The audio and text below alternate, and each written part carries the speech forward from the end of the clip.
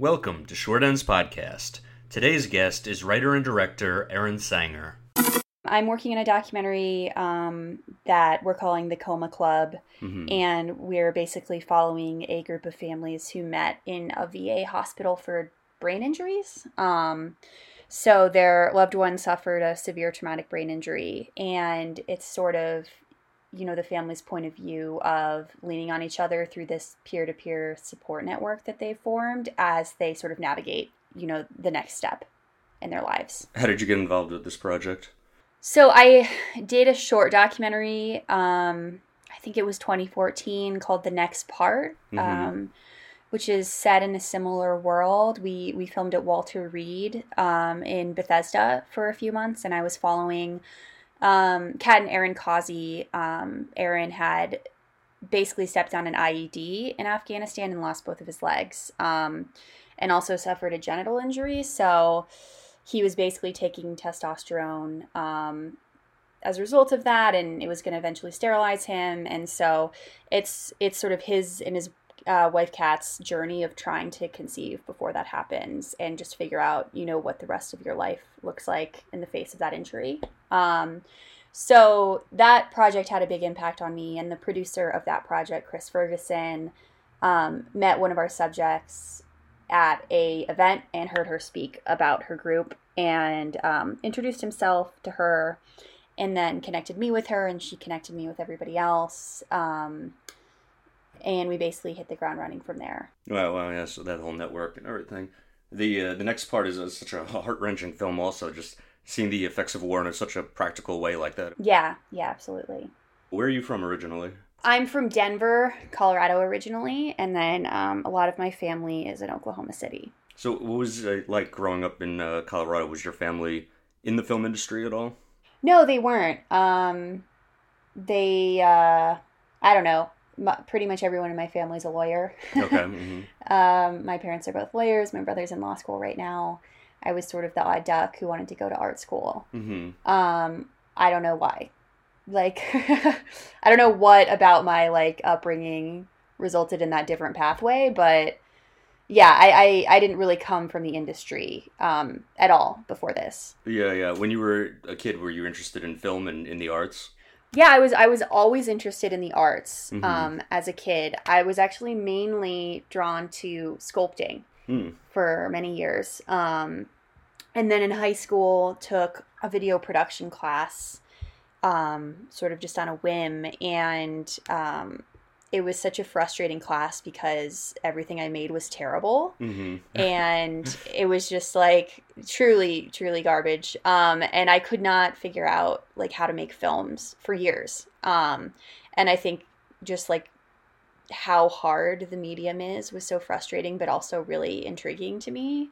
So I just sort of shifted into film in high school and have been doing it ever since. At what point did you decide to apply to NYU? I decided to apply my senior year of high school. I wasn't totally sold on whether or not I wanted to try to do it as my career. It was something I really loved, but it seemed really far-fetched, coming from Colorado, where there's not really industry here, not coming from an industry family, just sort of having no link to the industry. It would have made me really nervous to just try to do that as what I'm doing for the rest of my life. So, I basically applied to NYU, which was my dream school, and a couple other film programs. And then basically was if I don't get into NYU, I'll probably go to CU Boulder and study psychology or something. And then I got into NYU, and so here I am. So then at NYU, did you decide to focus on documentary right away? Or were you kind of just making general films there? Yeah, I never had any interest in documentary while I was at NYU. Yeah, it's funny. A lot of my friends in Sight and Sound Film, which, as you know, is sort of the first film class we take, split off and went down the documentary track, and I stayed on the narrative track. And I was I don't know why they would ever want to make documentaries. And then after school, the first directing job I got was a documentary. And that was just such a transformative experience for me making that film. That was the next part. And I just really fell in love with documentary making that film. So I'm really grateful that I did get that opportunity to make that movie, because documentary has been so important to me over the last few years. But it's not something I would have pursued, had I not been thrown into it, I don't think. So in school, is that when you made Bombshell? Yeah, that was my thesis film at NYU. Okay, where did that film come from? The inspiration behind it? It was sort of a mix of things. I knew I wanted to do a coming of age story between siblings in that age range. And I knew I wanted it to be really contained, like the course of one day or night. And I wanted it to focus on sort of a sibling relationship that kind of permanently changes over the course of a night. And that's the main sort of through line of that film. These kids, become complicit in something pretty terrible, and the impact that it has on this relationship between this girl and her brother. And I think at that time I was just really struck by, there was a ton of like really awful, cases in the media about LGBTQ youth who had been bullied and committed suicide and all this stuff. And that was just very present in my mind at that time. So that sort of formed, the through line of what the kids are doing in the short. I gotcha, yep. And then that film was the winner of NYU's First Run Festival, is that correct? It was, yeah. Yeah, I remember after rewatching it now, it took me back, and I remember sitting in the room watching the screening of it. Mm-hmm. Mm-hmm. So then after college, was your first job then, was the next part? Was that you started on that right after school? No. I think I had about a year before I started on that. And I basically shot Bombshell like right after we graduated. It's set on the 4th of July, so I had to shoot in the summertime. So we postponed the shoot till after we graduated, and then I shot it and then worked on editing it. My first job outside of school was actually in background casting. Okay. Where you cast background actors, so the people who stand around like the background of scenes. So that was an interesting experience. What do you look for in a background actor? You don't really, you just look for like whatever specific look. It's really about look, because these people aren't like saying lines or anything. So it's like you need to look for a specific look that like the director, the casting director, the agency or whatever wants for a scene. So you're mainly just making phone calls to people whose headshots you're looking at. But yeah, I was doing that job up until I got hired to do the next part. And then I quit that job and moved to DC to make that movie. I gotcha. Wow. Very cool. A big leap from background casting to directing the next part. And then following that, then you made Leaders of the Pack, which is an incredible film. I thought it beautiful, and Alaska also is on my bucket list of places to visit. How did you get involved in that? That's a Nat Geo production?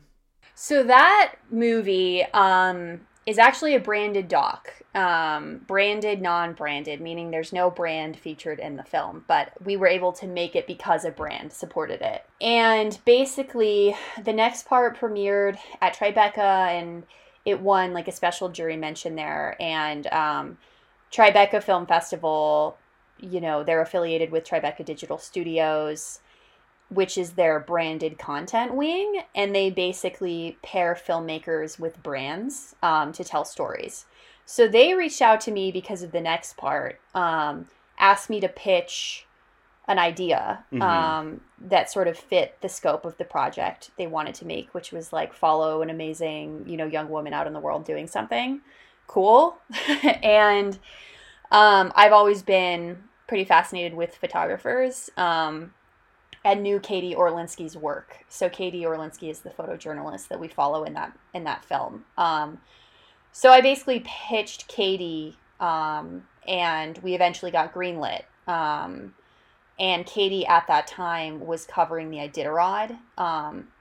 She was doing a ton of different projects in Alaska, but specifically we were filming in like January or something, and that's when people are, at the height of training for the Iditarod, because it happens in the winter. And so we followed her out to cover her covering that. What was that experience like? I mean, just being a part of the behind the scenes of the Iditarod and meeting the musher and everything. Her name is Kristen Knight Pace? Yeah. Yeah, she was an incredible person also. Kristen is amazing. She's such a badass and just like a person who emanates warmth and light, I think initially the crew went out for like 5 or 7 days or something, and then I went out by myself to shoot the Iditarod. So overall, I didn't really spend that much time with them, but it was like a dream come true doc project, you know what I mean? A world I would never have probably come across if it weren't for that film. And everyone was so amazing to follow and just get to know and kind of understand their crazy way of life a little bit. So it was really, really cool. And then what is the Actually She Can foundation or a company, whatever? So that was the brand that supported the project. Okay. And they basically are into like uplifting millennial women. So they were the ones who came up with the concept. For the series, there were 3 different films that were commissioned and then supported the creation of the films. No, very cool. And Katie Orlinski's photography on that is amazing also. I looked up her photos from the Iditarod, and they're just incredible images. Yeah, she's wonderful. Her work's really excellent, and she has an incredibly varied portfolio in terms of the sort of stuff she's covered. So it was pretty inspiring to get to work with her on that project. Speaking on women photographers and women filmmakers, I know you and I both share a love for Barbara Koppel's work, specifically Harlan County, USA. Yeah, sort of filmmakers like her have been really inspiring to watch in terms of, classic, direct cinema verite type documentary filmmaking. Yeah, and she's from Scarsdale, New York, and, to inject herself into 1970s Kentucky, into a very conservative area, and to be taking on, recording of a miners' strike, it's just like an incredible topic to cover like that. Yeah, absolutely. I love Googling pictures of her making that movie, and she's just like there at the mine, like wearing, the old batteries you had to wear for like the film cameras, like knee pads and stuff, with like a huge camera on her shoulder, just like completely immersed in this world. It's like she's going into war with it. Yeah. And then, again, the real life implications of this and everything. That famous shot in Harlan County where the scab is driving by and pulls a gun on her and her cameraman. It's an incredible shot there, and she's putting her own life in danger to make this movie. Yeah, I remember the first time I watched that movie, that moment just sent, chills down my spine. It was so powerful and so terrifying. And I don't think before that I had seen a moment like that captured in a documentary film before. Yeah, I don't think so either. It still is one of the most powerful images from all of documentary. And then that shot in the movie leads to that man being arrested. A warrant is put out for his arrest. So I always thought, it showed also the power of film and the power of documentary in a very real way, that it led to the arrest of this person who normally would probably have been protected by the town and, the small town police and all of that.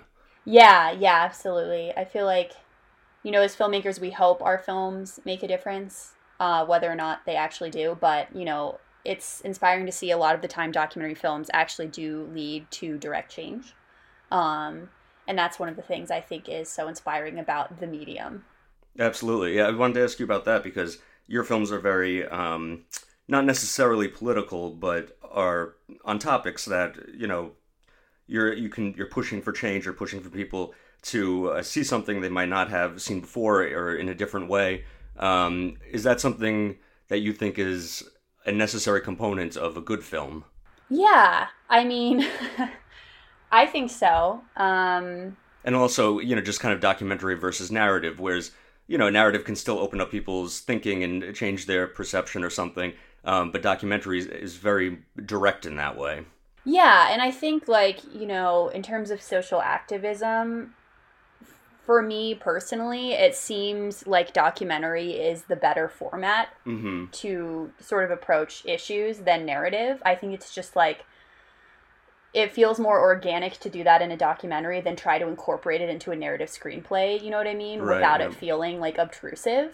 That's just my own personal struggle. I think there are filmmakers who can do it very well. But yeah, I think the documentary is sort of the perfect format in terms of combining art and social activism. Absolutely. And in a narrative film, it can feel like you're kind of beating the audience over the head if you have too much of an agenda in there or something, whereas documentary, you can kind of get away with it more, or, you know, it's the point, it's the purpose of it, so. Totally.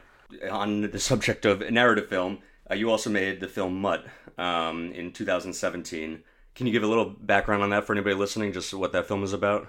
Yeah, so Mutt it's another movie similar to Bombshell in that it takes place over a day, and it's about a family that's trying to stage an intervention that falls apart over the course of the day, and the way that the intervention falls apart is sort of instructive, you know, about the dynamics of this family and maybe how they ended up there in the first place. Often I see in your work, you know, the films are often about people who are kind of outcasts of society in some way, whether it's a drug addict or somebody's lifestyle, or they're gay in a very conservative world, something like that, that kind of puts them on the outside. And in Mutt, again, I see that as the addict in a way is kind of the underdog in his world and of the story.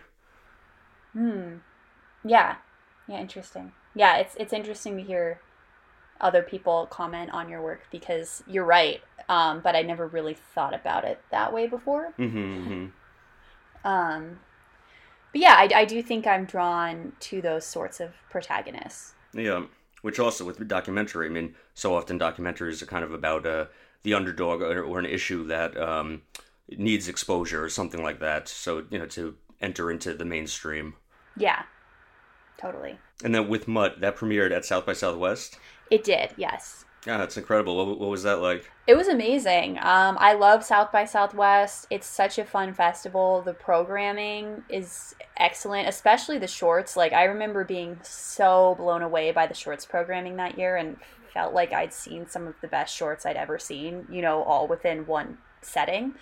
So it was really an honor to be there with that film, and I think everybody should try to get to that festival at some point. It's super fun. Well, yeah, that sounds amazing. And then also that was a Vimeo staff pick? Yes. What does that mean? How does that work? It's strictly online. It's basically sort of like a badge of approval that Vimeo gives to certain films, you know, saying we like this movie, and they put it on the staff pick page, and, you know, a lot of people will see it. Yeah. If it gets staff picked. So that's sort of the best part, is, you know, if you get a staff pick, it's going to immediately get to a much wider audience. Yeah, that's great. Definitely.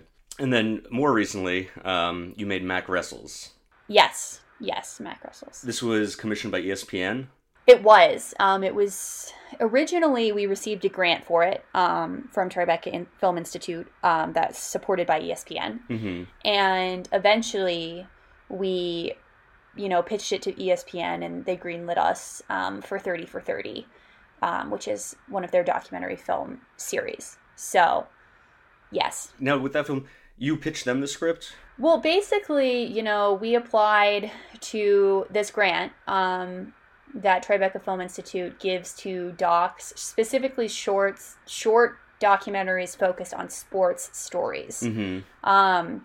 We received the grant, and then right before we started filming, there was a huge change in the storyline that we knew was just huge and was going to shift the scope of the film, and we needed more funding to keep following that part of the story. So we basically, you know, shot some footage, showed it to ESPN, said, you know, we'd love to keep following the story as an ESPN film, and they ended up picking us up at that point.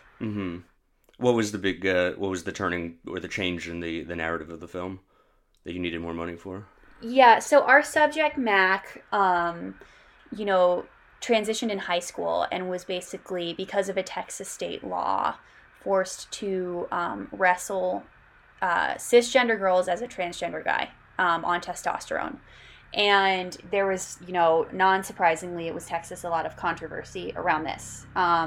So Mac's senior year, he qualified for the Texas men's national team, which is, very prestigious to be able to do that. And at that level, they don't have that rule about birth certificates and having to compete against the gender on your birth certificate. So Mac was going to be competing on the men's national team against men, and it was just sort of a huge change in the storyline that we hadn't anticipated, and we were really excited about. So we wanted to be able to follow Mac as he trained for nationals and then competed on the national level. Yeah. I mean, that's the perfect climax to that film. Yeah. How did you meet Mac? Did you know him before you started this film? We did not.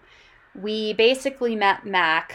My co-director had read an article written by Katie Barnes, who is an ESPN reporter, that was really excellent, and we were super compelled by Mac, and watched a bunch of videos of him on YouTube, and we're just like dying to meet him and see if he would let us share his story. And we originally reached out to Katie, who was initially pretty protective of Mac and the story, which made sense. Mm-hmm. And talked to Katie, explained who we were, what our intentions were. Katie ended up becoming our executive producer on the film. And Katie connected us with Mac and his grandmother, Nancy, and we had an initial call with them to just see if, it seemed like a fit, and it did. And so we sort of, agreed to run with it on that call, and then went out and met Mac, a month or two later, I think. Well, what was it like filming this story with the backdrop being Texas, and I imagine more, very conservative community and everything? I mean, filming that movie was, it was another, wonderful experience going out there to film it. And it was the first time I had ever filmed a documentary with teenagers. So that was really interesting. It was really fun, but also we're working with teenagers who we don't even know where they are sometimes, you know what I mean? So, and it was great. And Mac and Nancy, I'm just continue to be I think they're both amazing people. Mm-hmm. And they were very forthcoming. They gave us, basically full access and really opened themselves up to us very quickly, having just met us, which is, a huge privilege as a filmmaker. And so going out and filming the movie was a great experience. Overall, yeah. Was there any controversy surrounding the filming, at the wrestling meets or anything like that? Any backlash from the public? There wasn't. That exists in the film. We began filming after states in which Mac had won the state championship in girls wrestling, and there was a lot of anger and vitriol around that when it happened. And ESPN had sent someone there to cover it and had a ton of archival footage. Gotcha. That we incorporated into the film, so you see that. But it's not something I actively filmed unfolding. We definitely ran into challenges in terms of access, not with Mac and Nancy, but with other people who didn't really want to go on the record. Mm-hmm. Because of the controversy surrounding the story. Mm-hmm. So there were issues, but you don't see them in the film because there were things that we couldn't film. Gotcha, that we wouldn't be given access to. Yeah, makes sense. And then the other two kind of characters in that film, are they his grandmother and his father? Yes, his grandmother, Nancy, his grandfather, Roy, and then his father, Marco, is also in the film later in the second half of the movie. Right, okay. Yeah, they were amazing. I mean, the grandmother is such a character herself. Yeah, I love her. She's so wonderful. And was she, maybe I'm mistaken this, was she formerly a police officer or a sheriff? Yeah, deputy sheriff in Dallas. Okay. Yeah, when you see her driving in her car and she says she was formerly a deputy sheriff or something, she looks like she fits that part so perfectly. Yeah. Yeah, I know. It's crazy. But again, I mean, I would jump to the conclusion that a deputy sheriff in Texas would be somebody who is very conservative and not open to her grandson's choices and everything. And meanwhile, she's his biggest advocate. Yeah, absolutely. I feel like one of my favorite things about making documentaries is that, in the day and age that we're in, a lot of us live in bubbles. And I get removed from my bubble and put in other bubbles. Yeah. About, and I get to spend time around people that I wouldn't otherwise, that you would have, stereotypical assumptions about. I'm not speaking about Nancy in general, but just, anybody. If you're in a liberal community, conservative community, whatever, everything is way more complicated. People are way more complicated, way more nuanced than I think we're being presented, to the other side both ways. Absolutely. And it's been very good for me to be able to, experience this over and over and again on my projects. Just sort of keep like a more nuanced view of the world. Yeah, absolutely. And, through documentary or photojournalism, anything like that, like you said, where you put yourself into somebody else's bubble, 9 out of 10 times, you come out of that with a deeper understanding, a more complicated explanation, and it makes you, second guess your own thinking and open up kind of, your own thoughts on any kind of assumptions you've made. For sure. Yeah. Where are you headed now in film? I know you're working on a narrative and a documentary. Do you have any kind of larger goals in mind that this is all leading towards? Or are you just kind of taking it project by project? Just sort of project by project. I've been working in the short format for the last, I don't know, ever since we graduated, which I love shorts, by the way.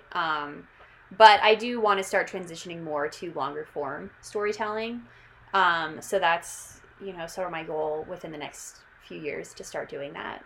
But, I just love telling stories in general. So I want to keep doing that.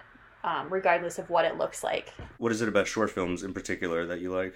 They're just like, they're so challenging. Like, you really have to boil storytelling down to its like most pure form. You know what I mean? Like, you can't, everything in my opinion, everything in a short needs to matter, because you only have so much time, whether it's like 5 minutes or 10 minutes or 20, like, every single choice you make needs to be intentional. And I think it's so frustrating and challenging sometimes, the process of making a short, because of that. But when you do pull it off at the end of the movie, it's like the best feeling to be like, I managed to tell a story, in this really limited time frame that hopefully has made somebody feel something. And so I kind of love that about it. And also you can make shorts, way more quickly than you can make features. So it's a great way to sort of keep making films as you spend however long it takes to like get your feature done. You know what I mean? Working on a feature now. What is it about the longer format that is exciting for you? Why have you chosen to try to start on a feature narrative? Sort of, I love the freedom that comes with the larger format, and by freedom I mean from a storytelling standpoint. Like, you don't have the same restrictions I'm describing with shorts. Yep. You can explore things more deeply, and go down avenues you might not have time to in the shorts. So I like to have sort of the flexibility to do more in that format. And then, just to open up the conversation a little bit, why make films in general? What is it about filmmaking and that process that excites you? Well, I think anybody who is working in the arts has sort of a need to. Like, why would you do it otherwise, I feel like I need to be engaged creatively. Like, there's never been a time that I haven't been, and I can't really articulate why other than it's like a must. I love film because I think it's a really unique medium in that you get to combine so many different art forms, whether it's writing or music or photography, acting, and, sort of bring them all together. And it's a way to reach, a huge audience. And I think it's a way to share stories and points of view with other people that could have an impact on them, that might change how they see things a little bit. And I think that's really exciting about the medium. Yep, absolutely. With your films, whether they're branded films or not, they're all kind of on smaller topics or individuals, something like that. Do you have any feeling about independent film, documentary on kind of more focused issues like that versus bigger films like blockbusters or action films? Is that something that interests you at all? This is an amazing time for documentary. Like, so many incredible films are being told in the documentary form right now, and thanks to advancements in technology, more and more people can make films. Documentaries are just easier to make, in my opinion. In some ways they're also harder, but you can just pick up a camera and go start shooting. You know what I mean? Absolutely. And I don't want to criticize blockbuster films. I think, I love to go see a big blockbuster every once in a while. It's not the sort of storytelling I'm drawn to, but I can appreciate it. And, I understand, my dad, was a divorce attorney for most of his life, and, doesn't want to go watch some miserable drama if he's going to go to the movies. He wants to go watch something fun and exciting, and, that, to me, has value. The ability to sort of do that if you're watching a bigger blockbuster. But the sort of storytelling that I'm drawn to is just not told in that format as often, and it's told in indie films and documentaries, sort of stuff that can go deeper and ask more difficult questions. Tends to happen, in my opinion, in that format. So I prefer those personally, but I don't want to say that I don't think blockbusters have value either. Don't not have value, I mean. Yeah.